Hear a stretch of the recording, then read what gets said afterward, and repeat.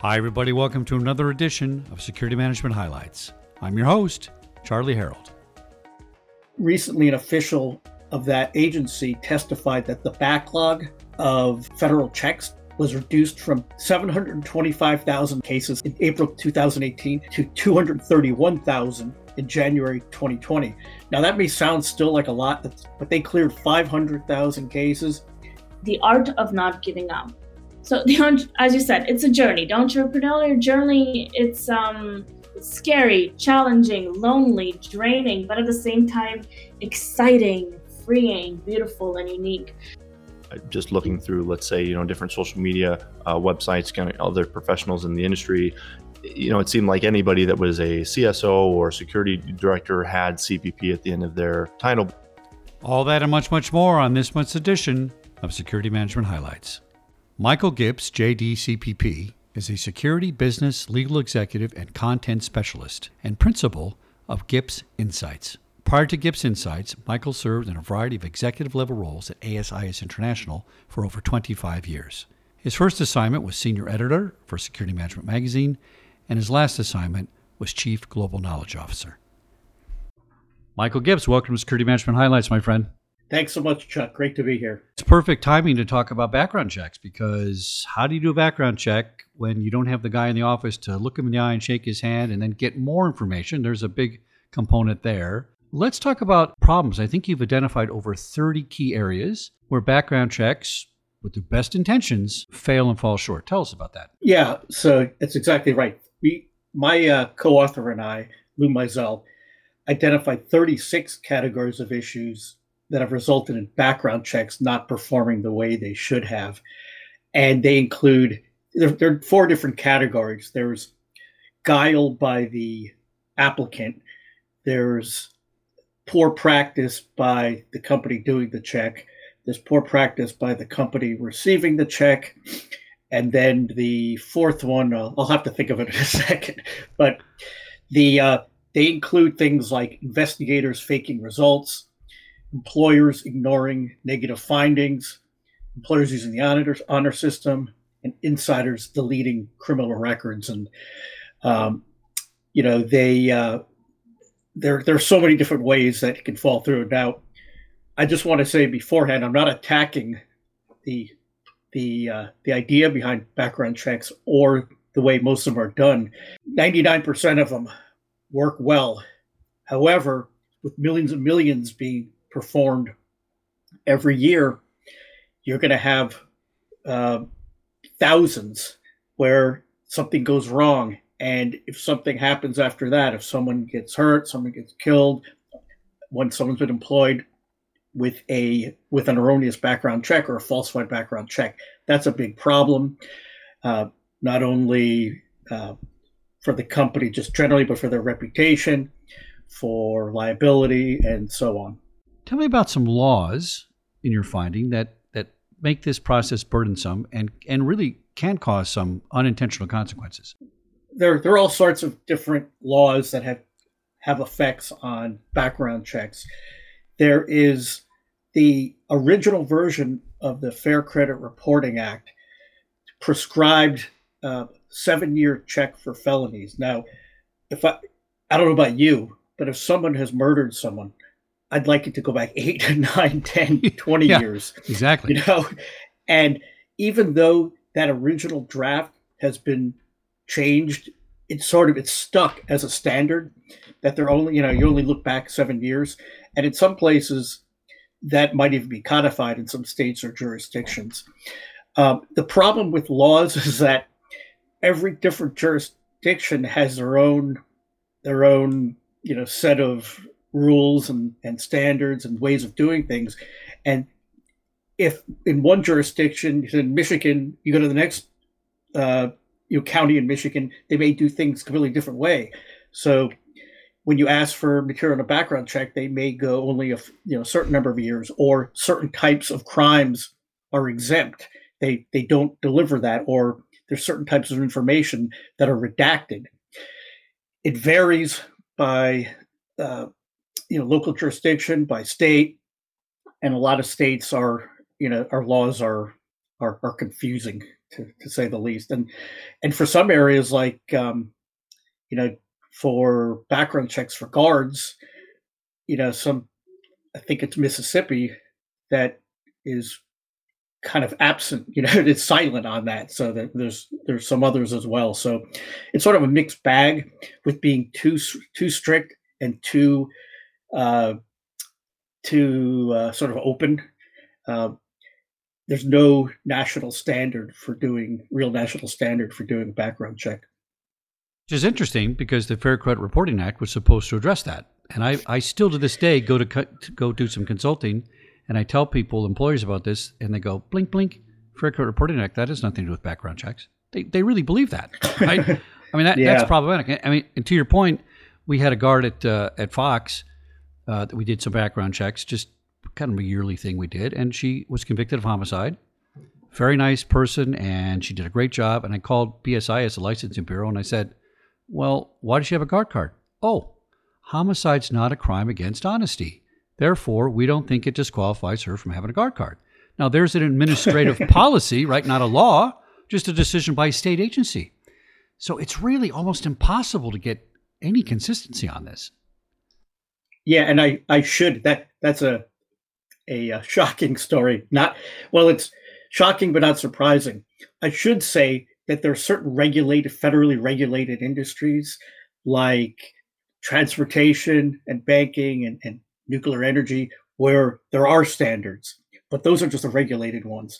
There are a lot of areas like security guards, like retail, and many others that are not regulated. So I just wanted someone who is a stickler could rightly say, hey, there are standards, but it's just for the regulated professions. Yeah, that's a fair comment. I totally hear you on that one. Now, where should the liability for this be? If I recall correctly, in California, I hire big box background check company. I filled out certain paperwork. I hired Michael, and I gave you a piece of paper that said, hey, listen, if they come back with some adverse action, that's not my problem. I'm indemnified. You call the background check company and you deal with them.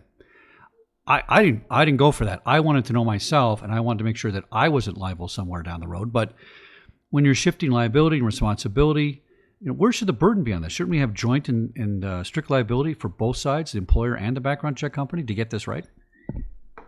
It's a great question, and a lot of that has to do with how you contract for it, and the contract will lay out the indemnification or who's responsible. I think it depends really on if in the absence of that kind of agreement, who is ultimately responsible for it. If the employer can ask for whatever they want, so they can say that we want the county the person's living in, the county the person any county they've lived in for the past 7 years, and a full federal check. If they go by that standard, they're usually okay. But some of them just say, hey, just do, where they're living now for the past few years. If they're doing something that clearly is, less broad than the standard calls for, and it's not a real standard, it's sort of it's a common practice, then I would think it should fall on the employer. But there are so many cases where the company doing the background checks will try to race through it, and they may have a contract they have to get through. It was the case with USIS several years ago. We were supposed to do 665,000 background checks, and they just cleared them just to get the backlog out without doing them. And there was a federal case on it, and there were penalties imposed. But in that case, clearly, they didn't do what they were supposed to do, and they tried to hide it. So I think it all depends on who's responsible. And now, if you have someone who's applying for a job and they try to defraud both the background check company and the employer, I would say it depends on the type of fraud that the person commits. If it's something where all you had to do was ask, if you're the employer, ask to see their ID, to check it, to make sure that or their social security number, make sure their social security number was the same or their name was the same. That might be more, I'd find the employer responsible. But if it was something in the actual conduct that was negligent, the conduct of the search, then that would go on the background check company. Tell me what's happening with the military and our intelligence services. I know there's been some problems with backgrounds in these areas. My partner and I found that, I think we found there were 60,000 cases where someone who had received background, in the last 20 years, there were 60,000 cases where U.S. security, intelligence, military, and law enforcement personnel were charged with major felonies. And many thousands of these people had passed background investigations. And they did so by using someone else's name or ID or social security number, or by lying about something or other, their work experience or their arrest records. So, yes, I would say it's more important because of the access they have, the authority they have. Look, there were 120 cleared workers in almost every U.S. government department, intelligence agency, and military service that have stolen U.S. secrets for foreign countries. There's a list everyone knows of, like Hansen and Aldrich Ames and Snowden, but there's 100 others that are not commonly known, and they've done immeasurable damage to our country and its safety and the sanctity of our secrets. Now, every time I talk to you, I kind of go, oh, I don't feel so good. That's good information. Tell me something that's not troubling. Give me some positive information. What are we're obviously learning things. Are we getting better at this? What's the positive news to come? Yeah, the positive things are that we're making headway. The government has reformed some of its efforts. The Trump administration moved the responsibility for federal background checks from the Office of Personnel Management to the Department of Defense's Defense Counterintelligence and Security Agency. And recently, an official of that agency testified that the backlog of federal checks was reduced from $725,000 cases, in April 2018 to 231,000 in January 2020.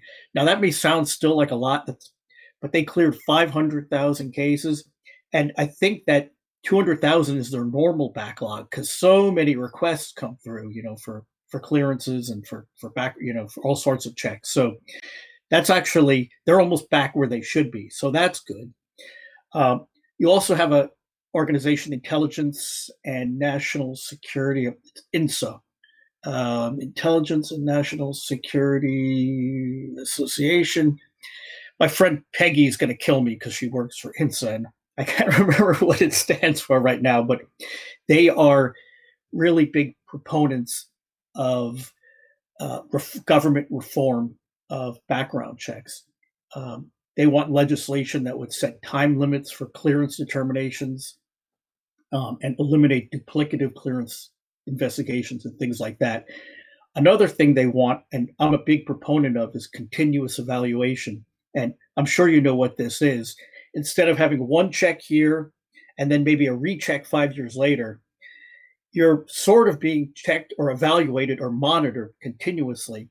And the way they do that is there are companies out there that will look at lists like no-fly lists or medical licensure or bar enrollment lists, and we'll see, okay, if I'm working for Chuck Harold Incorporated, there's 100,000 employees, Chuck is going to send me, or his HR person's going to send me a list of 100,000 employees.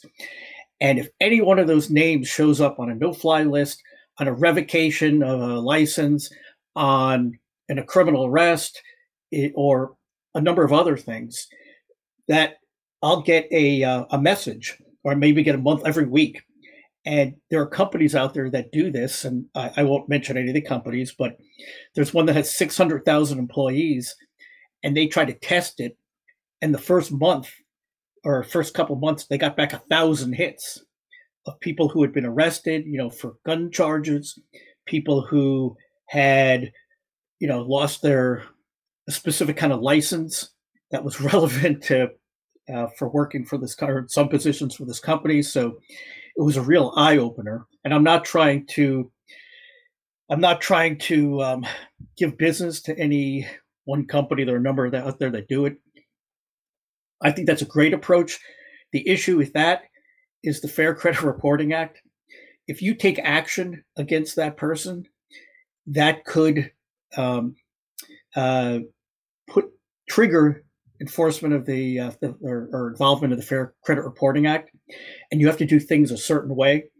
You can't just say, "Hey, there's a arrest record for this guy. He's a firearm, or he's stalking somebody. He's fired, or she's fired." You can't do that under the FCRA. However, some of these companies have a way of, they tell you what you can do. So it's like, okay, we'll give you the data now. Don't rush and do anything. You have to do an independent investigation. This person has to know their rights. They have to know what they're being charged with, blah, blah, blah. And they'll give you a sort of a playbook on how to deal with the information. So you don't you don't violate the law, or you don't do anything improper. So that's a trend that I'm seeing, more and more continuous evaluation. And as long as it's done well and it's not infringing on people's rights, I think that's a positive sign. That is some good news, good information, Mr. Michael Gibbs. He's the guru of many, many things. Backgrounds have to be one of them. Thanks so much. And let's not get started on GDRP. That's going to be a whole nother show, because you can't find anything out of background in Europe. So I don't know how they do it over there. Thanks so much for coming on Security Management Highlights, my friend. I really appreciate it. Thanks, Chuck. It's always great talking to you. Susanna Al-Sayed is a trilingual emergency management and security specialist and founder of holistic security firm Hilt International Security. She's also the founder of the independent brand design and web development agency, Evolutes. Susanna, welcome to Security Management Highlights, my friend. Thank you for having me here, Chuck. Appreciate the opportunity. Today, we're going to talk about the realities and challenges of launching a security startup.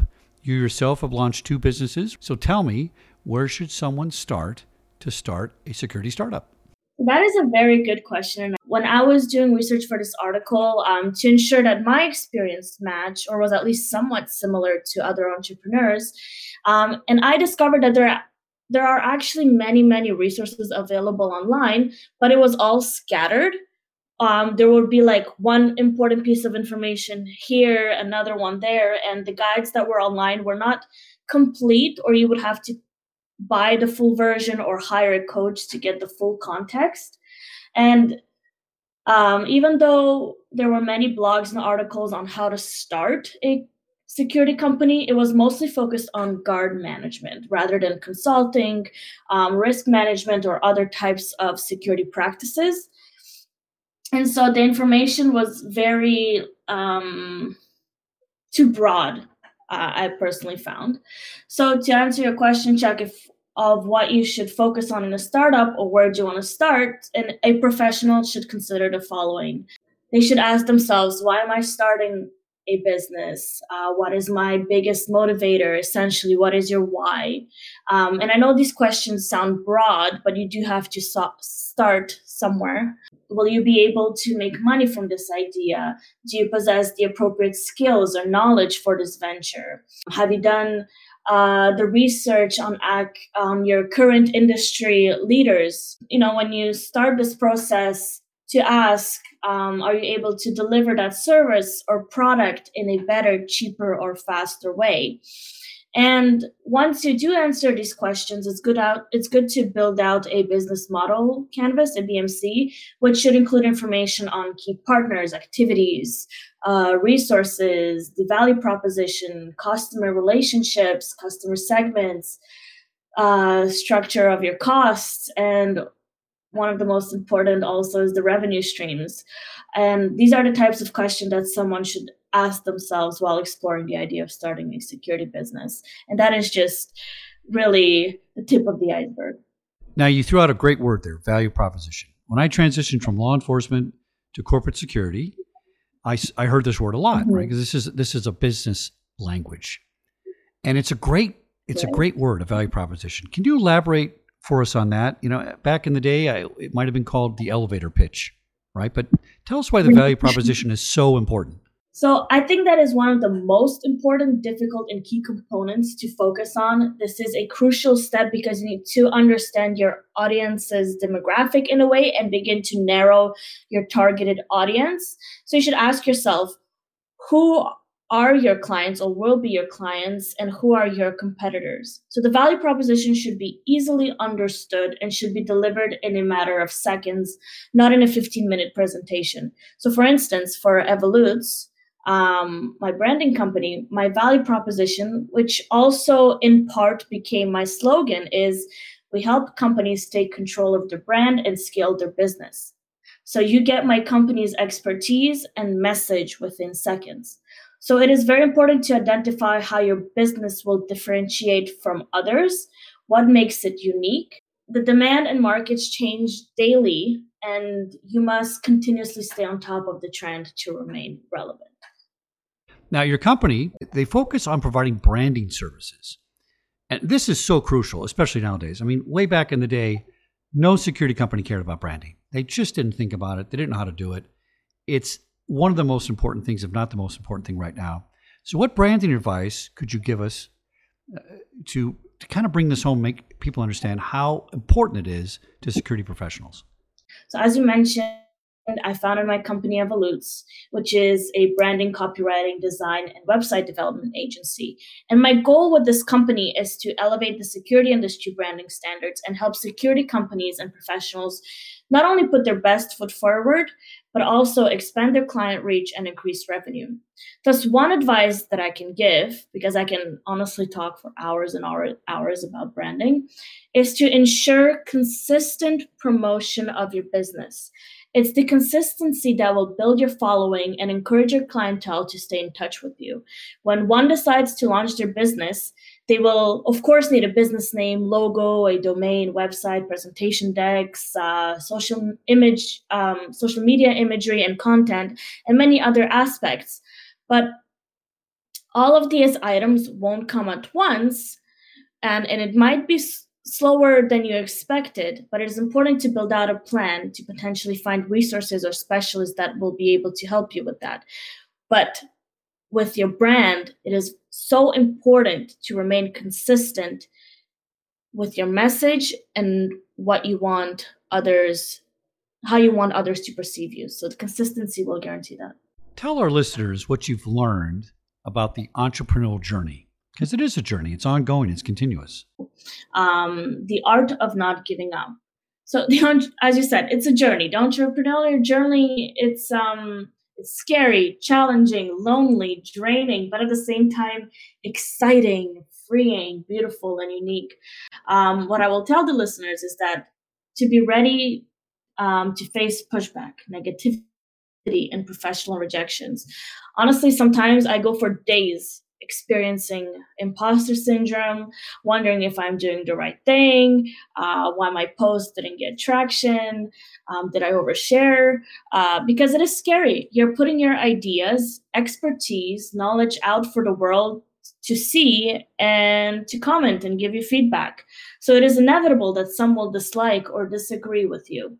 And it's just part of the job. It's just part of the journey that you're embarking on. And not everyone will share your perspective, vision, ideologies. And to be honest, that is okay.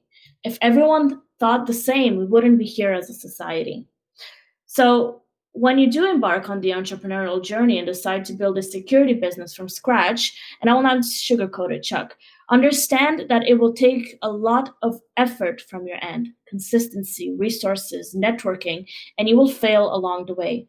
The journey will be demanding, and you will possibly lose money, lose friends, the support of your family, and romantic relationships. So unfortunately, during that stage, you might even start doubting yourself, be uncomfortable, and see many doors being closed in your face. So I don't want to discourage. So I'm not sharing this to discourage, more of to explain that if you remain consistent, everything takes effort. So it's good to just jump in and keep swimming. So I would just like to say these few points to conclude. I have 5 of them. So 1, don't be afraid to say no. Prioritize your time. You know your schedule. 2, prepare for your business thoroughly. Write everything down, schedule everything, dedicate time for specific items that your business needs in order to launch and to be maintained. 3, you won't be able to control everything. And that's the hardest part that I'm having with right now, but that is true. 4, stay consistent and persistent with everything, or at least try. And finally, 5, take care of yourself. You are the most important part of this equation. Susanna Alzayed, she's the founder of Evolutes. Excellent practical advice. And Susanna, I really think people listening to this are going to be inspired. So thank you so much for coming on Security Management Highlights. Thank you so much for having me. Jason Ham, CPP, is this month's Certified Protection Professional. Jason is an Events and Security Manager in the Greater Phoenix area. Mr. Jason, welcome to Security Management Highlights, my friend. Thank you, sir. Excited to be here. Today we're going to talk about your CPP certification with ASIS International. To get started, give me a background on how you got started in security. Everybody has a different path. Yeah, absolutely. Mine started on the front lines there. Started as a bouncer at a nightclub in Baltimore.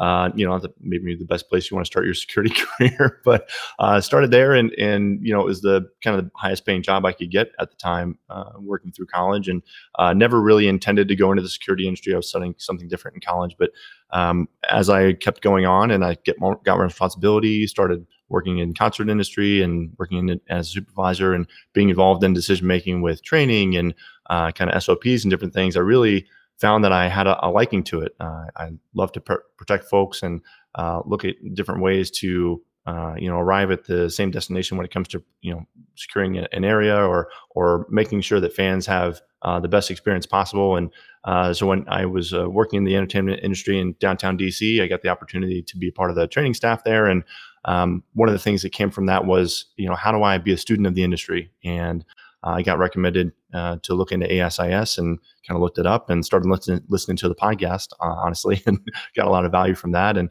really just wanted to plug in and try to see if there was a way for me to make my name known. And I saw there were some certifications with the CPP. I wasn't able to sit for it right away. I hadn't been in the industry long enough, but within the first couple of years that I was looking into it, they came out with the APP, I guess the early career credential, and was able to sit for that and pass that. And I just really, I found a reason to sit for it was to really dig in and show that I know what I was doing, because not everyone from my industry, from the concert industry, and then eventually the sport kind of entertainment industry had an ASIS credential. So I felt that, I really needed to prove myself with that, widely recognized credential to be able to advance my career, number one. And then, just have it out there that I, had a pretty good standard of knowledge of what I was doing.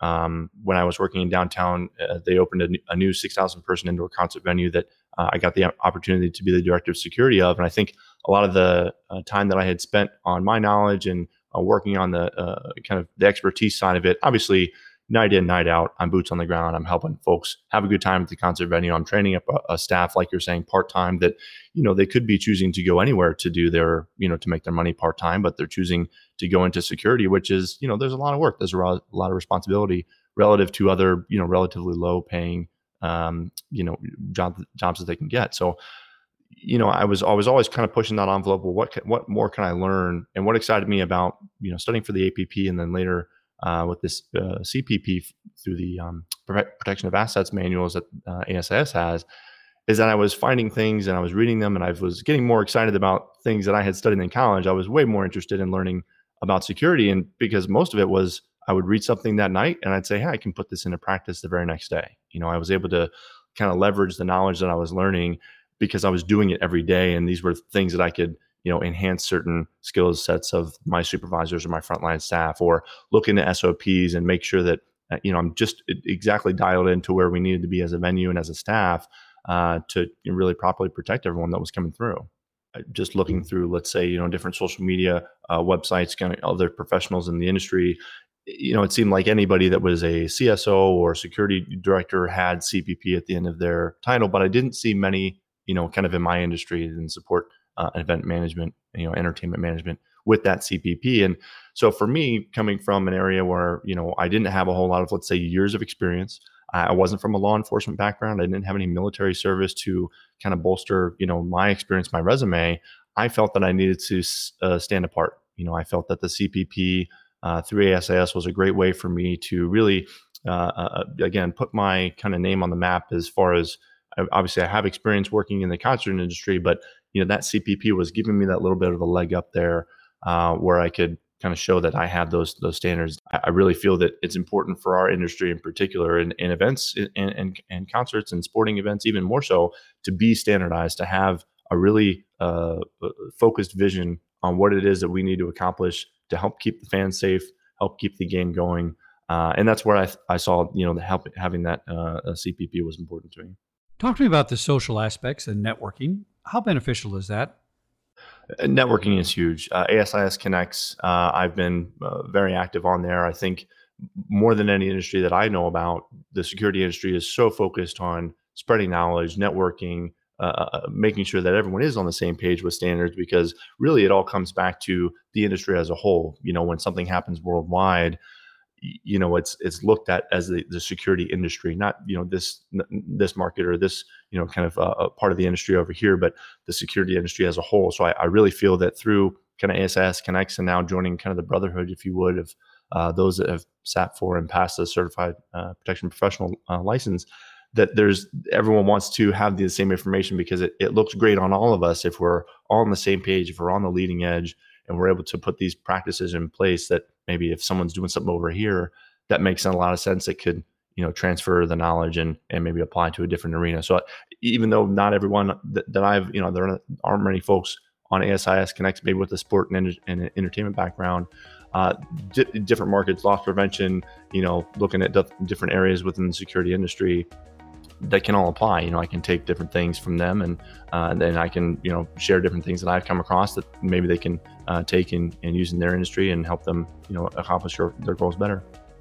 Mr. Jason Ham, APP CPP, thanks for coming on Security Management Highlight, my friend. Very good information, and good luck in your career.